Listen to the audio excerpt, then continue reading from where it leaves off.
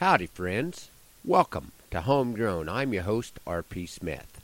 My son Caleb and I had to make an out-and-back trip to Chadron to pick up a couple of horses this week that my daughter Hannah had been working on. The radio service in that part of the world's a little sketchy, so I was glad that Caleb had some music loaded in his smartphone. His taste in music is a little unique, a blend of alternate country and cowboy music. But his playlist is used by 42 other folks, which he says in the vast world of Spotify is really not that many. I enjoyed the music because many of the songs told a story, and somewhere a seed was planted of a little story of my own. I can't sing, so I hope you don't mind me trying out a brand new poem this morning. For Creosote Pine Post, we have Mr. Dirks to thank. This one that I'm replacing was set 60 years ago by Frank. Frank Jackson was the sum and total of the crew for Mrs. Swan. I don't know if he came before or after Carl Swan had gone. What once had been a show place had sort of lost its shine. Frank had plenty on his palate trying to keep it all in line. Angus cows had replaced the jacks and band of mares. Frank did the work of several men with the haying and repairs. There was always stacks to climb on Round Hill School's first day.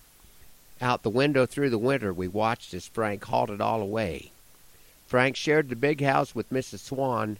The bunkhouse had caved in. He carried a stick to get by her dog that did not care for men. He got dry bread and bologna a couple times a day.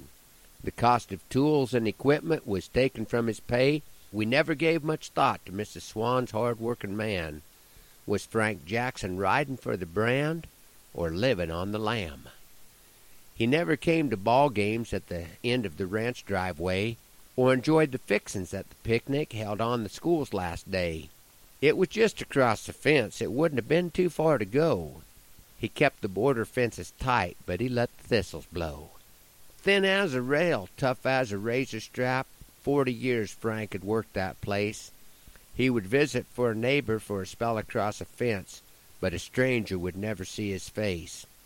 Frank stayed on as a squatter when Mrs. Swan had passed, fought droughts, blizzards, and that dog as long as he could last. Mrs. Swan's nephew sold off the place and cut a real fat hog. The county covered Frank's final years, and Mr. Myers shot the dog. Thanks to Pa and Pastor Harder, Frank did not die cold and alone. Now laid to rest beneath the cedar, no date of birth chiseled on his stone. I hope the Lord can call it even if Frank owed society a debt. His self-inflicted solitude may not have covered all regret. On occasion I give some thought to Mrs. Swan's hard-working man. Was Frank Jackson riding for the brand or living on the lamb? I wanted to tell you homegrown listeners about an event coming up that I'm really excited to be a part of. The Tri-State Cattle Expo is hosting a 2-day conference designed to celebrate cattle producers and provide the latest information impacting the industry. The expo will be held at the Gateway Civic Center in Oberlin, Kansas on December 4th and 5th. Topics will include cessation planning, heifer development, rangeland management, taxing entities, packer preferences, and much more. A wide variety of vendors will also be on hand to exhibit the latest information and products in the industry.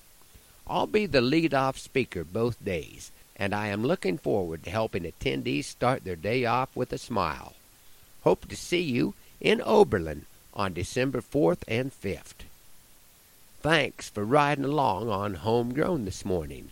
If you're looking for that perfect Christmas gift for your significant other, I would encourage you to consider a Power Post driver. Nothing says thanks for being a part of my world like helping them fence in theirs. Check them out at powerpostdriver.com. They are the driving force in fencing. Hoping that the Lord blesses you real good today, that He is raining on your place, and that our happy trails cross again soon, I'm R.P. Smith.